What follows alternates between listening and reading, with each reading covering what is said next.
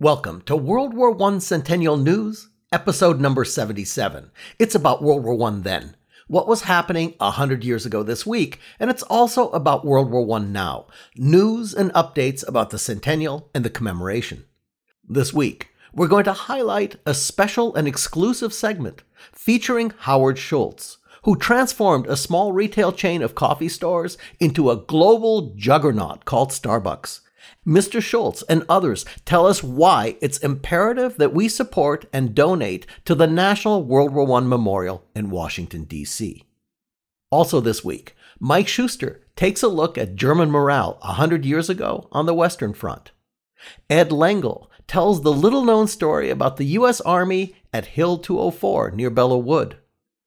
Author David Pietrusza in a fascinating look at a larger-than-life character, President Theodore Roosevelt during World War I. Catherine Akey highlights the commemoration of World War I in social media, and a lot more. On World War I Centennial News, a weekly podcast brought to you by the U.S. World War I Centennial Commission, the Pritzker Military Museum and Library, and the Starr Foundation. I'm Theo Mayer, the Chief Technologist for the Commission and your host. Welcome to the show.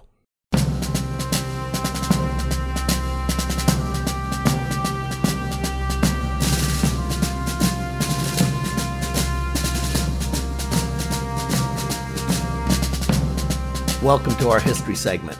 What was happening 100 years ago this week in the war that changed the world? Now this week, we're going to shift our focus away from the events on the Western Front near Paris and Flanders and head to the northern part of Italy in the forbidding and craggy Dolomite Mountains that separate Italy and Austria. 9 months earlier, in late October of 1917, during the Battle of Caporetto, a disastrous event for the Italians, the Germans and Austrian forces drove the Italians back to a river named Piave, just a short 30 kilometers north of Venice. Now, the human cost of that campaign is actually hard to wrap your head around. The Italian army lost 700,000 men at Caporetto. Now, that includes 40,000 men killed or wounded, 280,000 men captured by the enemy, and an equally staggering 350,000 men who simply deserted and went home. Now, with that as a background, let's jump into our centennial time machine and go back 100 years ago this week to look at a very different series of events as they unfold in the war that changed the world.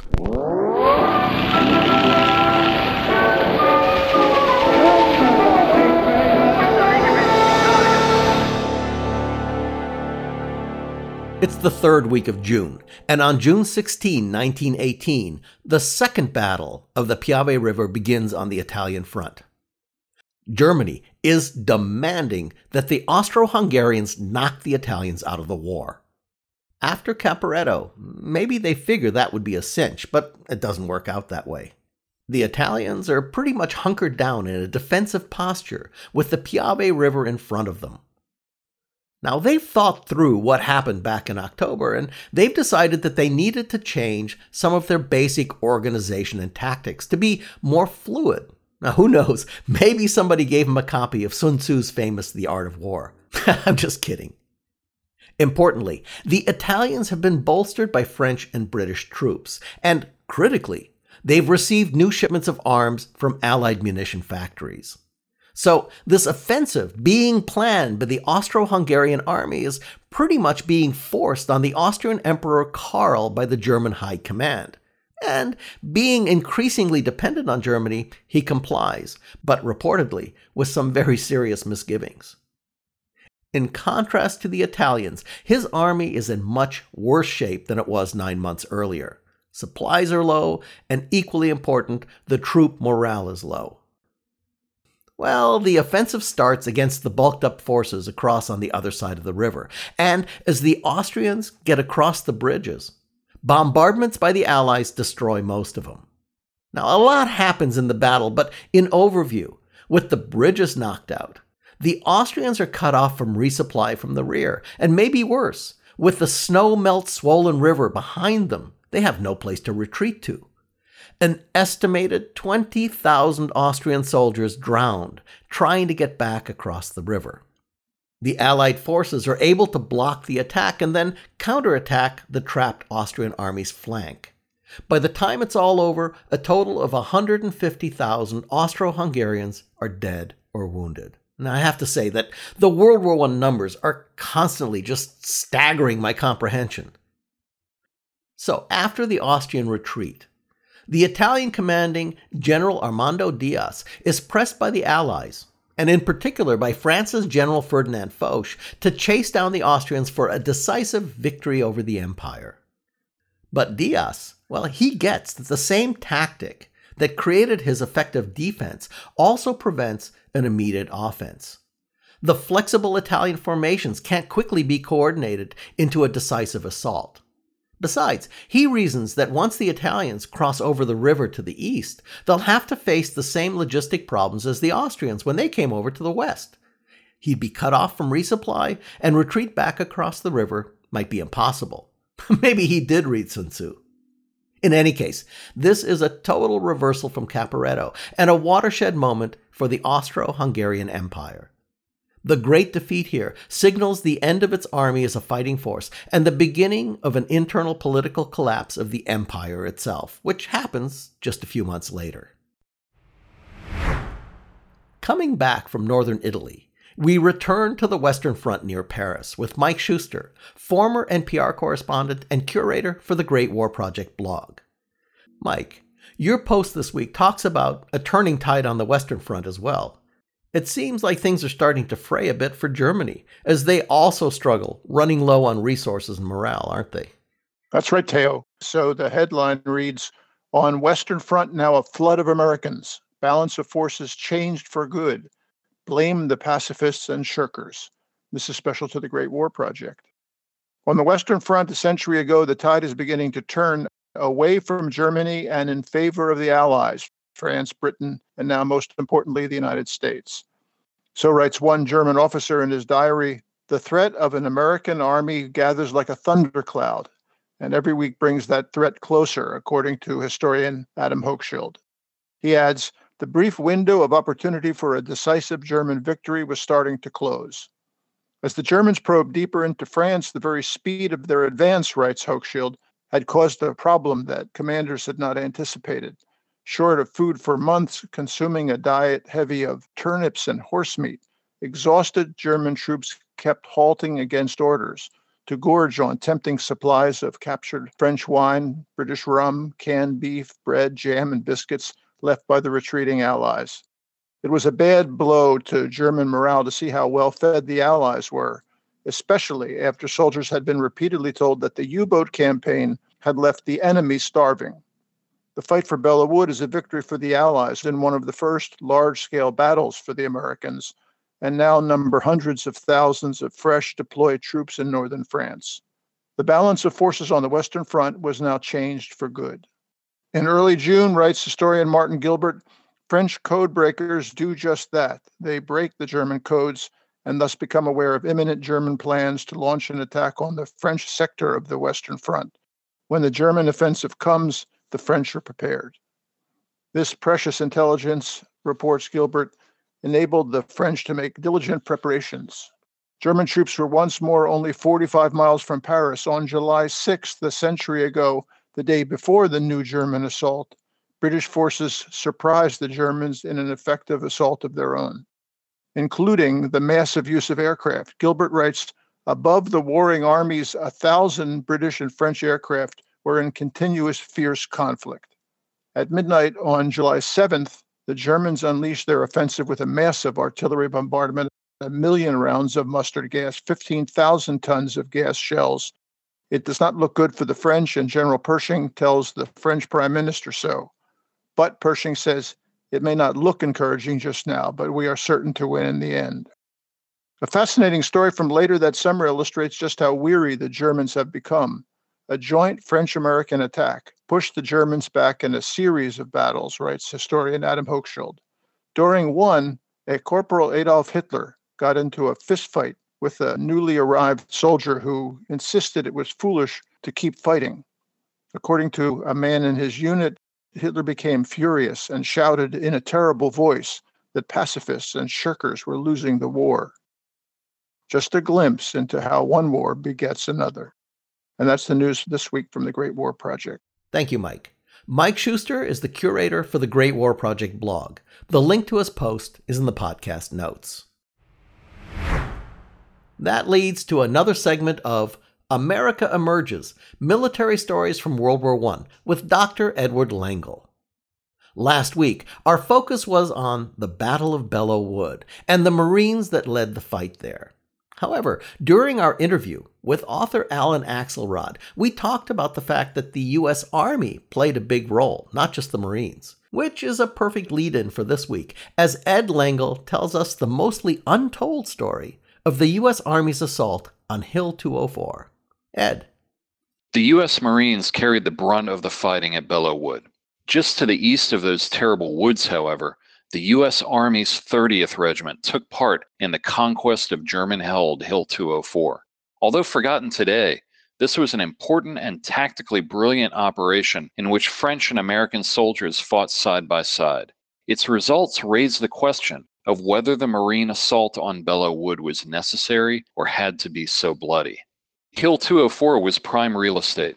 Captured by the Germans in May 1918, it overlooked Chateau Thierry to the east and positions held by the U.S. 2nd Division to the west. German machine guns firing from Hill 204 had inflicted heavy casualties on the Marines on June 6, the first day of the Battle of Belleau Wood. Without capturing Hill 204, the Americans could not hope to advance any further in this sector. Tactically, in fact, Hill 204 was more important than Belleau Wood. Hill 204 was wooded at the top but had partially open slopes. It was rough terrain, held in strength by the German 231st Division. The French 10th Colonial Division determined to drive out the Germans with help from the U.S. 3rd Division's 30th Infantry Regiment. On the night of June 5th to 6th, just as the Marines prepared to attack Belleau Wood, a pioneer company of the 30th Regiment worked with French colonial infantry to capture the village of Moneux right next to Hill 204. Next, instead of assaulting Hill 204 frontally, French and American infantry began infiltrating up the hillside. Moving carefully forward when possible under cover of night, they would occupy a little territory and then dig pits for carefully sighted machine guns. Then they waited for the enemy to attack. When the German infantry came to root out the machine gun nests, the French and Americans opened fire, shot them down, and drove them back. The next night, American and French soldiers would move uphill a little further, set up new machine gun pits, and wait for the enemy to attack. The Germans always did and were always driven back. By mid-June, while the Marines were still fighting savagely for Belleau Wood, French colonials and the U.S. Army had largely captured Hill 204, taking light casualties and essentially destroying the German 231st Division. The Marines learned vital lessons at Belleau Wood, but the Marine Brigade was largely destroyed in the process. The U.S. Army's 30th Regiment, meanwhile, learned equally vital lessons on Hill 204, and most of its officers and men lived to share those lessons. Their willingness to take instruction from cautious but smart French officers was vital. One wonders what would have happened if the Marines had used the same tactics with French cooperation at Belleau Wood. Dr. Edward Langle is an American military historian and our segment host for America Emerges, Military Stories from World War I. We put the link in the podcast notes for Ed's post and his author's website. And as a follow-up to our previous week's stories about submarines in World War I and the attacks along the eastern seaboard, our friends at the Great War Channel on YouTube posted a really interesting episode this week about submarine attacks on the U.S. coast. Following is host Indy Neidell with a short clip from the episode entitled, The Only German Submarine Attack on the U.S. Shores in World War I. An HS-1L flying boat piloted by Ensign Eric Lingard and Ensign Edward Shields, and with Chief Special Mechanic Edward Howard in the bomber seat, took off from the station and headed toward the action.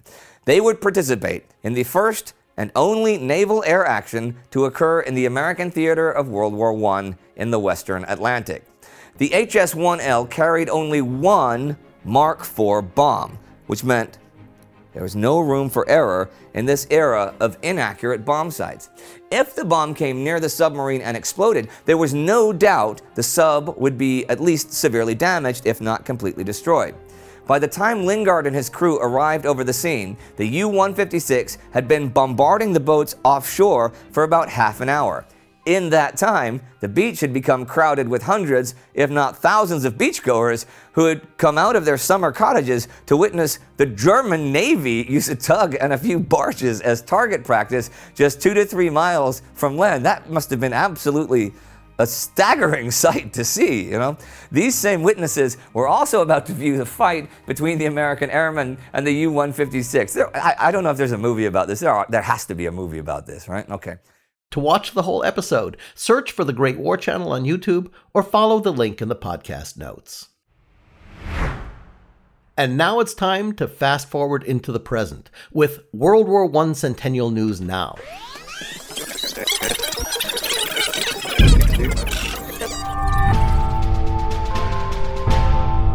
This part of the podcast focuses on now and how we're commemorating the centennial of World War I. In a special and exclusive segment on the World War I Centennial News podcast, we're going to take you to a unique event held this past Monday on June 18th aboard the USS Intrepid, the centerpiece of New York's remarkable Intrepid Sea, Air, and Space Museum. There, the U.S. World War I Centennial Commission hosted a memorable evening on behalf of the National World War I Memorial in Washington, D.C. After a special welcome by the Intrepid's Alexis Marion, VP of Institutional Advancement, and some remarks by our own Dan Dayton, Admiral Michael Mullen, the 17th Chairman of the Joint Chiefs of Staff, took the stage to introduce the keynote speaker, Howard Schultz, who transformed a small retail chain of coffee stores into a global juggernaut called Starbucks. Mr. Schultz, a very committed supporter of veterans, also created quite a buzz recently when he announced that he's stepping down as executive chairman and as a member of the company's board of directors, effective June 26, 2018. Take a listen to this exclusive report on World War I Centennial News as Mr. Schultz and the others explain why we need to support and donate to build our National World War I Memorial in the nation's capital. Ladies and gentlemen, please welcome to the stage the Vice President of Institutional Advancement for the Intrepid Air, Sea, and Space Museum, Miss Alexis Marion. Good evening. On behalf of our entire staff and the Board of Trustees, it is an honor to host this important World War I Centennial Commission event and to welcome you to the Intrepid Sea, Air, and Space Museum. I realize that you're here as part of an effort, one we wholeheartedly support, to commemorate the heroes of the Great War, World War I. While this great ship, the USS Intrepid, was commissioned 75 years ago during World War II, it is a fitting venue to reflect upon the sacrifices that our nation's servicemen and women have made and continue to make each and every day.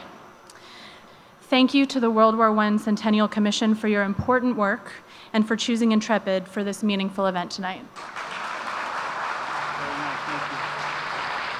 Ladies and gentlemen, please welcome to the stage the Executive Director of the World War I Centennial Commission and President of the U.S. Foundation for the Commemoration of the World Wars, retired Navy Captain Dan Dayton.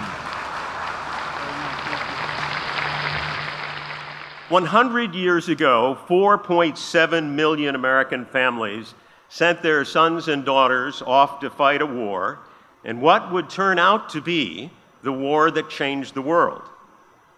As our chair, Terry Hamby, is fond of saying, they were sent into battle to offer their lives in defense of freedom, in places they had never seen, and for people they had never met. More than 2 million Americans fought on the Western Front to help win the Great War for the Allied powers and to set the stage for the American century. Our nation and our world would never, ever again be the same. Shocking to so many, as you saw in the video, is the fact that there's no National World War I Memorial in Washington. So the capstone effort for the Commission is to create one to take its rightful place among the other great war memorials in our nation's capital. And we need the help of all Americans to get it done. It will take about $42 million, and there's no taxpayer dollars in the construction. I'm pleased to report that thanks to the extraordinary generosity of our donors, we've raised more than $20 million to date, and the momentum is accelerating, as you can tell. So tonight is a very special night for us. We're here to celebrate the great work that's been accomplished, to thank those who have answered the call, to share our exciting plans for the memorial, and for us to ask you to consider coming aboard to help in any way you can. America is not a country who forgets its vets, ever. It's just not who we are as Americans. Who we are as Americans is exemplified by our next two speakers.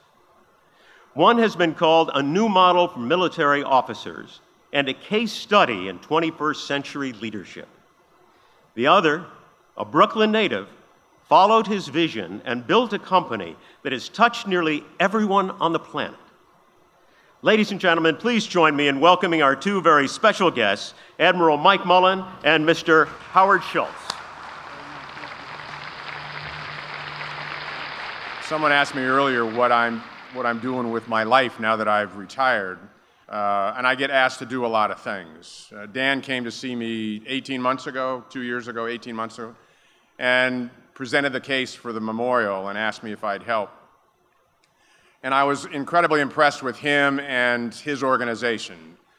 In a town that doesn't make much a reality anymore in Washington, if you've been involved in trying to establish memorials in that town, it is every bit as tough and bureaucratic as anything that we do. So, Dan, your leadership has been particularly important, and I'm really grateful for that, so thanks.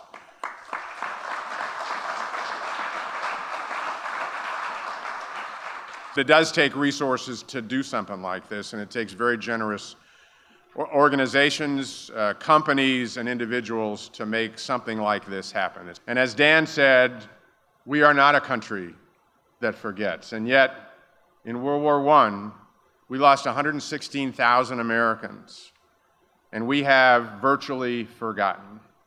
It is the charge, quite frankly, of this memorial to make sure that that ends, that those 116,000 that sacrificed so much and the millions of Americans that those losses affected are not forgotten, and that we never, ever forget their sacrifice. So I've talked about two things. One is this theme of disconnect between the American military and our people, and the other is the losses that occur and the sacrifices which are so unique.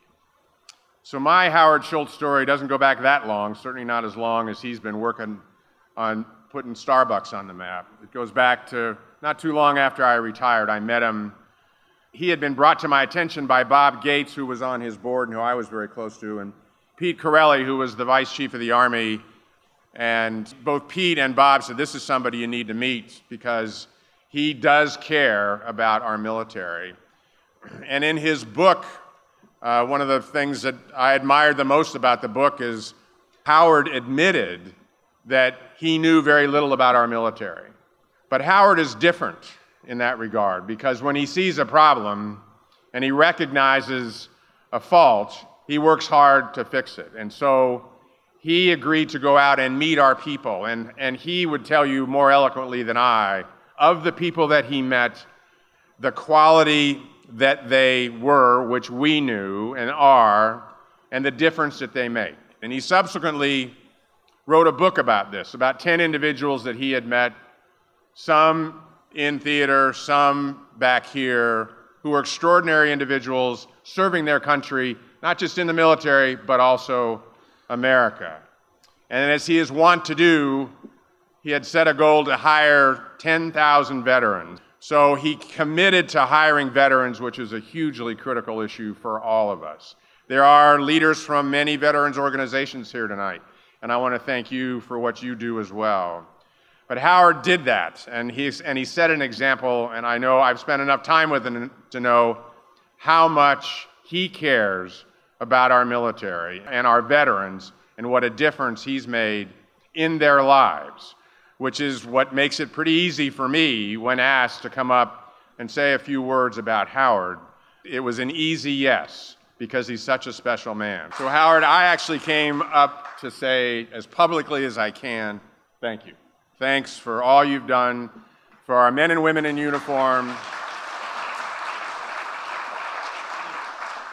for our veterans. Whatever you choose to do in the next chapter of your life, I know that our citizens, our country, and our world is going to be better for it.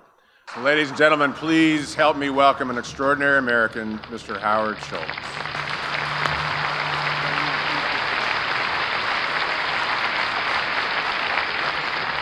Thank you very much. I want to express my sincere gratitude to the World War I Centennial Commission for hosting this event, and in particular for its effort to establish a national memorial commemorating the service and sacrifice of those who served in the First World War. This acknowledgement is obviously long overdue. Our nation honors the veterans of every major war of the 20th century with a national memorial in Washington, D.C. There's one glaring exception: the veterans of World War I. The last of the doughboys is gone. But what they did, the courage they showed, the quiet dignity they possessed, the world they created, can never be forgotten. And thanks to the efforts of the World War I Centennial Commission, what these men and women did a century ago will finally be remembered and forever honored as part of the great American story. When World War I veterans finally get the memorial they deserve, they'll move from a few pages in history to a central place in the nation's capital. Now, World War I was one of the most consequential events of the 20th century. It was a conflict of unparalleled ferocity. It resulted in the collapse of several empires, and it devastated a continent. It was the first modern war, and it ushered in the modern world.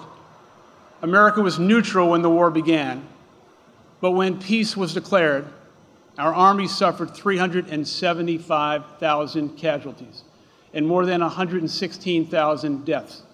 That casualty rate was almost double World War II.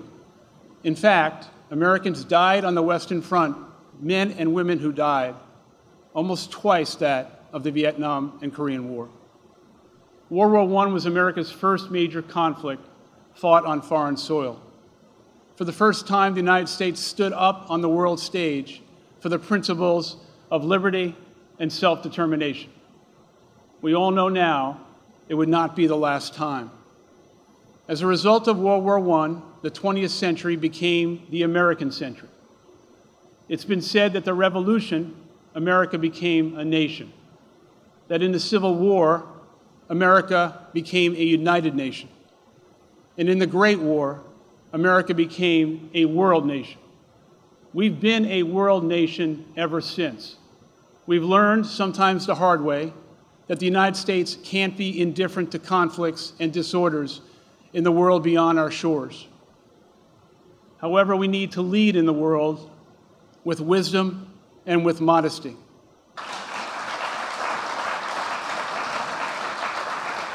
In World War I, we fought in common cause, side by side, with the British, with the French, and yes, with the Canadians.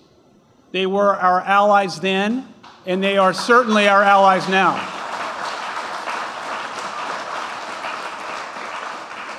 World War I not only changed the role of America in the world, it changed the meaning of America. America reshaped the course of the war, and the war also reshaped America.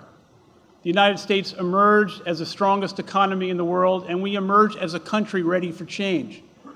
The war became a defining moment for women. It was the first war in which American military women had served stateside and overseas. Their participation and sacrifice paved the way for the acceptance of women in the armed forces. And because so many men went off to war, women finally got the jobs they so rightfully deserved. And guess what? They did a remarkable job.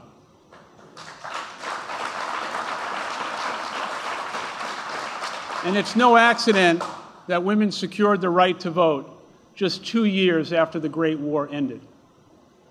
Now here's something to listen to, especially when you think about what's going on in the southern border. Immigrants, yes, immigrants, also made vital contributions to the war effort. This number shocked me when I first heard it. 800,000 immigrants, or first-generation Americans, served in the armed forces. During the war, American men between the ages of 18 and 45 were required to register to draft.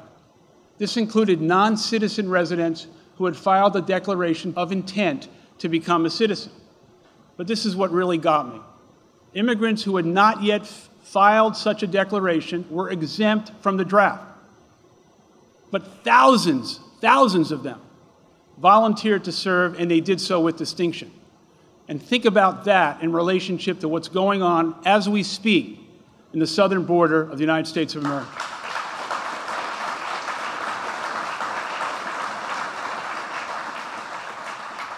More than 350,000 African American soldiers who served with the American Expeditionary Forces on the Western Front, despite facing racially segregated units and housing as well as lower pay. The rapid expansion of industry in the North that was a result of the war offered a better life to blacks. The First World War helped contribute to the Great Migration that fundamentally recast the American landscape. It inspired African Americans who returned home from the war to oppose Jim Crow laws in the South, and it began to accelerate the civil rights movement. You see, it was difficult for America to fight for democracy abroad, while at the same time denying it to fellow citizens at home. There's always a danger when war is conducted on a colossal scale to forget individual stories of courage and resilience. The fact is, wars are not won by nations so much as they are by individuals who one by one fight on behalf of the country. So here's an amazing story, remarkable story, probably one of thousands that occurred during World War I that I want to share with you. In 1917, Henry Johnson, all 5'4" and 130 pounds of him, enlisted in the all-black 15th New York National Guard Regiment. Poorly trained, the unit was assigned to menial tasks. You can just imagine unloading ships, digging latrines, until they were sent to France. There, the men were lent to the French Fourth Army, which was short on troops. The unit became known famously as the Harlem Hellfighters. And they came home as one of the most decorated units in the entire U.S. Army. They showed the world and America itself the skill and bravery of black soldiers.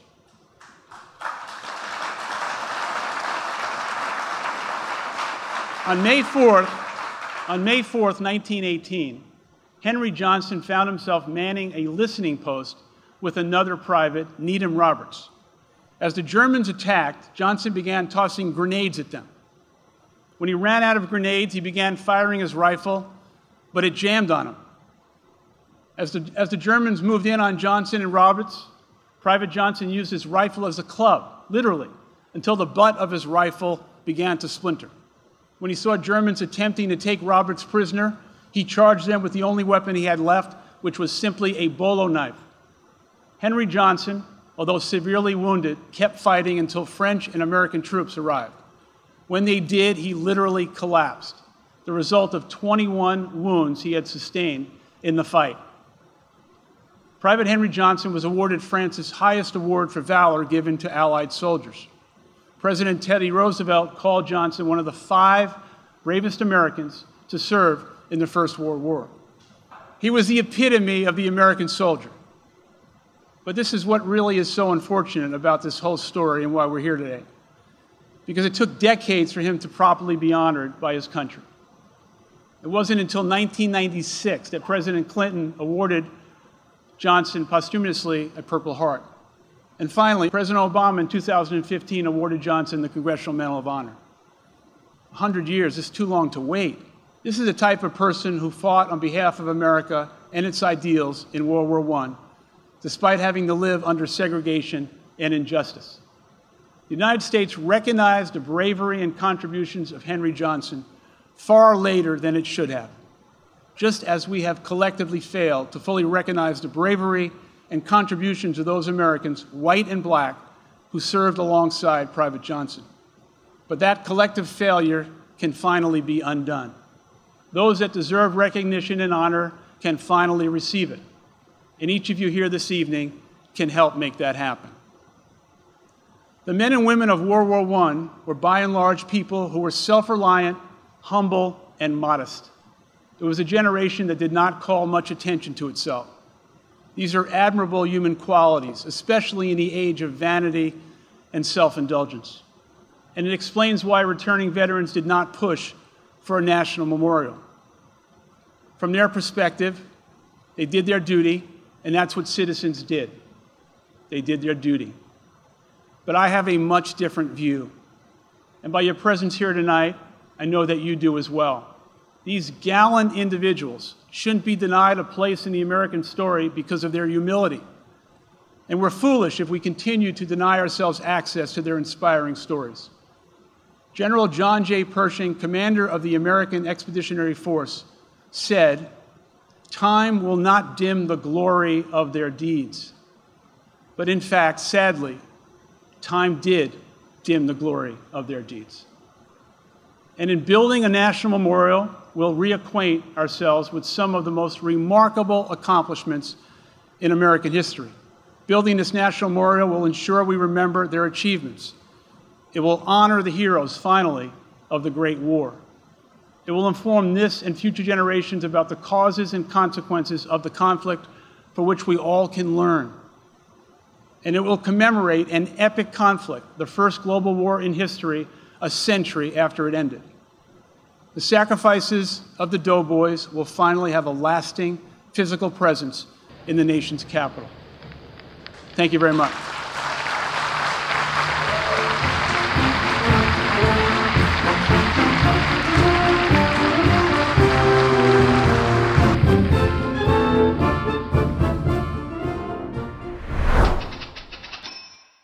Welcome to the Historian Corner. Now, we've talked a lot about the many amazing men and women of this amazing period in history, and today we're going to focus on a historical figure whose name we all know, a really interesting man and one of the biggest personalities at the turn of the century, the man who was President of the United States from 1901 to 1909, President Theodore Roosevelt. With us is historian David Pietrusza, who's here to help us understand the man and his role leading up to and during the war that changed the world.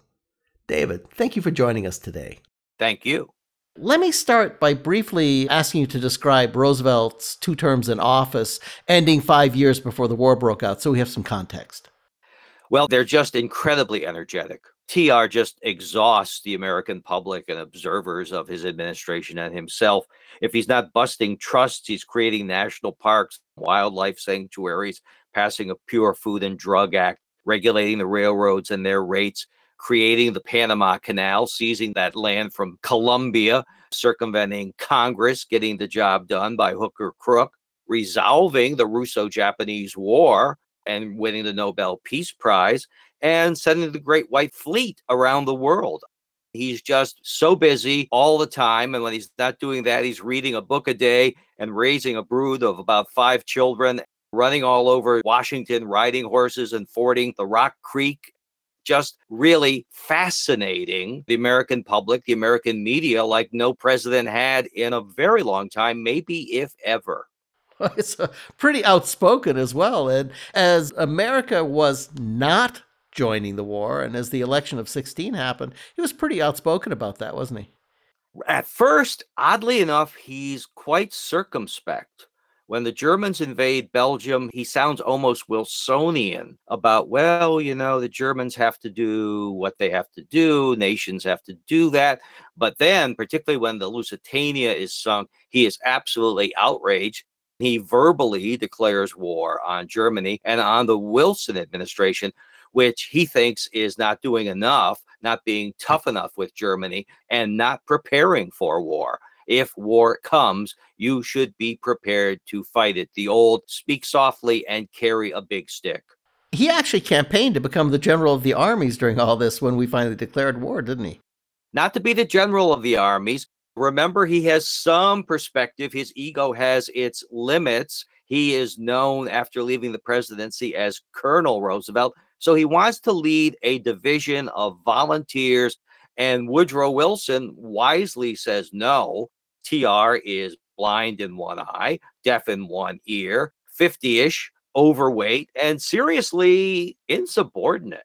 Afterwards, he's complaining that he cannot go over to France and says, all I was asking was permission to go over and die.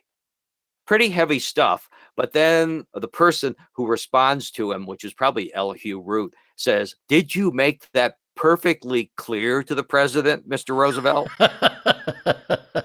Dark humor, but really funny. So if Roosevelt were to describe Wilson in one word, what word do you think he'd use? Skunk. And he did. Okay. 2 words. It would be Byzantine logo teeth, which I'm not sure what that means, but it doesn't sound good. And he just regards him as a liar, a weakling, an all-around scoundrel, and downright evil. TR really cannot stand the guy. Well, okay, the other way around. If Wilson were to describe Roosevelt in a word or a couple of words, what do you suppose he'd say? Oddly enough, charming. He kind of kills him, maybe not with kindness, but he kills him with silence. He knows when not to respond.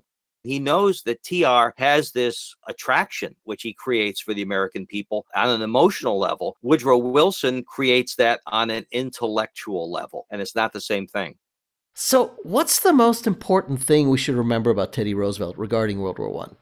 Teddy Roosevelt is really a war lover, and this is not to be admired. In the 1890s, he doesn't care who we go to war against. He just wants us to get involved in a rumble. But he is right about preparedness. The soldiers are training with broomsticks on Governor's Island in New York City. We have to rely on the British for tanks and on the French for airplanes. There's a reason why we don't get to make that big push against the Germans for a very long time after we become involved in the war. Now, Teddy Roosevelt really gave a lot to World War I in a personal way. Can you talk about that a bit? Well, he got his war and he paid his price. He was not able to go over to France, but one of his daughters went over as a nurse. 4 of his sons went over. Kermit originally went to Mesopotamia with the British Army. Ted Jr. is seriously wounded in France. Archie is seriously wounded. He's kind of held together by Scotch tape at the end of the war. And TR's youngest son, most beloved son, Quentin, volunteers for the Army Air Corps. And on his second combat mission, he takes a German bullet right between the eyes. TR is, of course, really saddened by this, grief-stricken. He gets the news. It's all stiff upper lip because TR is a real 19th century kind of guy. But he walks alone to the stable where Quentin's old pony, a little Shetland, a miniature, is. And he wraps his arm around that pony and weeps uncontrollably. Wow. Sorry, got me there for a moment. Gets me every time I tell it. Well, David, thank you for giving us these wonderful perspectives on really most colorful American. Thank you. David Pietrusza is a historian and author of several books, including TR's Last War, Theodore Roosevelt, The Great War, and A Journey of Triumph and Tragedy. Learn more about Theodore Roosevelt during the war and David's book by following the links in the podcast notes. And now for our weekly feature, Speaking World War I, where we explore the words and phrases that are rooted in the war. Sometimes things just go wrong. And often when they do, we calmly take stock of the situation, correct the issue, and move on. But there are those times when things just seem to go totally out of control. And that's our word for this week's Speaking World War I, tailspin. According to the Oxford English Dictionary, this now common word, meaning an uncontrollable descent, was first used by the Royal Navy Air Services publication Wing in 1916 to describe the action of an out-of-control aircraft that was literally spinning in the air. Quote, "The old hands will remember the clever flying of a certain officer named Schneider, and the tailspin that nearly cut short the career of this very daring pilot." The word entered the American vernacular shortly after the war's end. In 1921, the New York Times used it to illustrate the implosion of the German monetary system, an immediate and disastrous consequence of the war.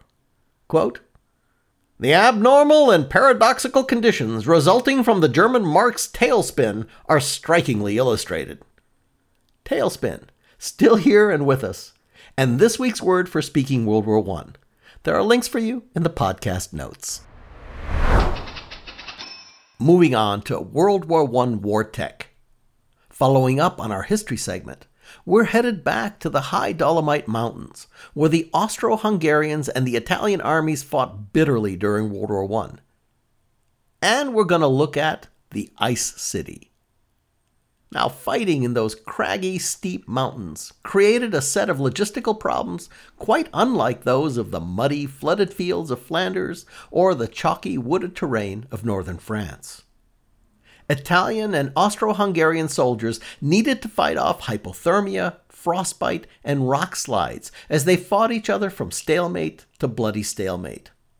The armies had to carry, drag, and hoist artillery way up the mountain to 12,000 feet. And when the artillery was fired across at the enemy, it didn't have mud to sink into as it exploded. Instead, it sheared off sharp rocks and sent stone shards flying in all directions. Now, way up in the rocky crags, digging trenches just wasn't an option. So they went inside the mountain and underground. The Italians built outposts attached to the sheer cliff sides, while the Austro-Hungarians took to tunneling deep inside of the mountains and the glaciers, including what's known today as the Ice City.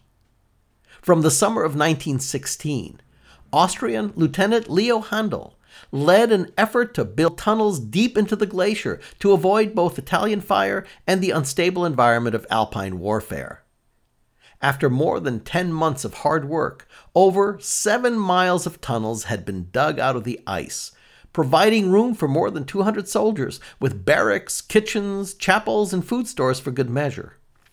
To help the soldiers navigate the endless web of tunnels, signs were made fancifully featuring the names of celebrities, world cities, and fairy tales.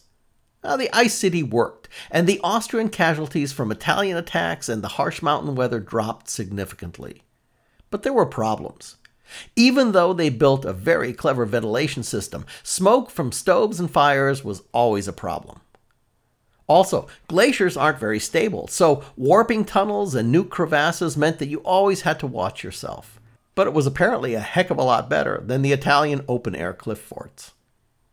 In the fall of 1917, the soldiers in the Ice City abandoned their project.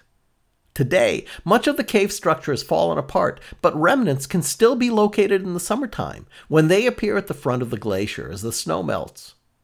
A museum dedicated to this grand architectural undertaking can be found at Roccapiatore in the province of Belluno in Italy.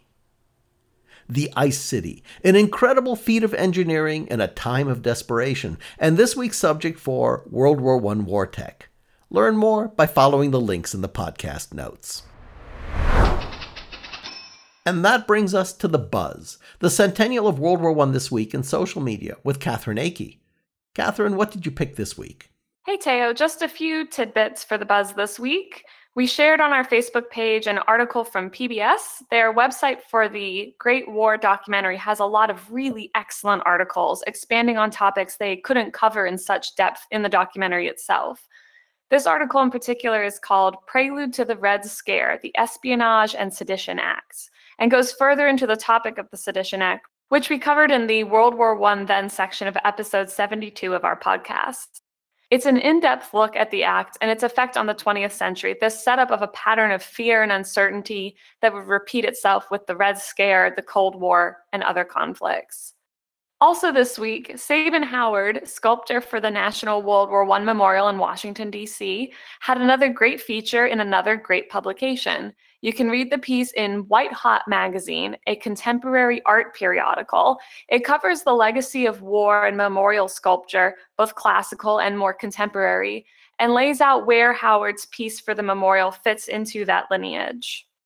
Finally, this week, you should take a moment to head over to our Instagram feed. You can find us at WW1CC.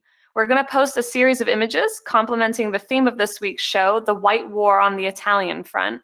The fighting there high in the Alps produced some of the most amazing photographs of the war, and we wanted to share the dizzying reality of that front with you. You can also follow a link in the notes to watch a video from the Great War Channel. A few months ago, they went to the Dolomite Mountains and filmed on the battlefields. A link to our Instagram feed is in the podcast notes as well, along with links to the other articles. And that's it this week for The Buzz. And that also wraps up episode number 77 of the World War I Centennial News Podcast. Thank you for listening. I wanted to let you know that starting this week, we have a new Twitter handle just for the podcast. You can make comments and even send us questions. Just tweet to @the WW1 Podcast. That's the WW and the number 1 podcast. We also want to thank our show guests. Mike Schuster, curator for the Great War Project blog. Dr. Edward Lengel, military historian and author. David Pietrusza, historian and author. Catherine Akey, World War I photography specialist and the line producer for the podcast.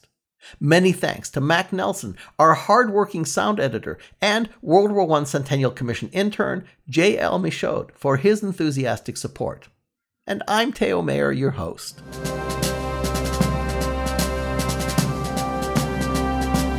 The U.S. World War I Centennial Commission was created by Congress to honor, commemorate, and educate about World War I. Our programs are to inspire a national conversation and awareness about World War I, including this podcast. We're bringing the lessons of 100 years ago to today's teachers and to their classrooms. We're helping to restore World War I memorials in communities of all sizes across the country. And of course, we're building America's National World War I Memorial in Washington, D.C. We want to thank the Commission's founding sponsor, the Pritzker Military Museum and Library, as well as the Starr Foundation for their support. The podcast can be found on our website at ww1cc.org/cn, including our interactive transcript, ideal for students, teachers, and writers. You'll find WW1 Centennial News in all the places you get your podcasts, and even using your smart speaker by saying, play WW1 Centennial News Podcast. And you'll find the episodes on YouTube. The podcast Twitter handle is @the WW1 Podcast. The Commission's Twitter and Instagram handles are both @WW1CC, and we're on Facebook @WW1 Centennial. Thank you for joining us, and don't forget to share the stories that you're hearing here today about the war that changed the world.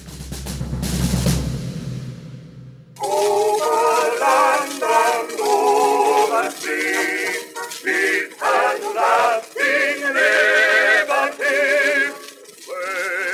Pray for the Allied land. Aid with your heart and hand. Fight till your proud flag stands. For freedom, for us forever. All right. Why were World War I pilots very careful never to fly with spiders? Well, because they only know how to tailspin. So long.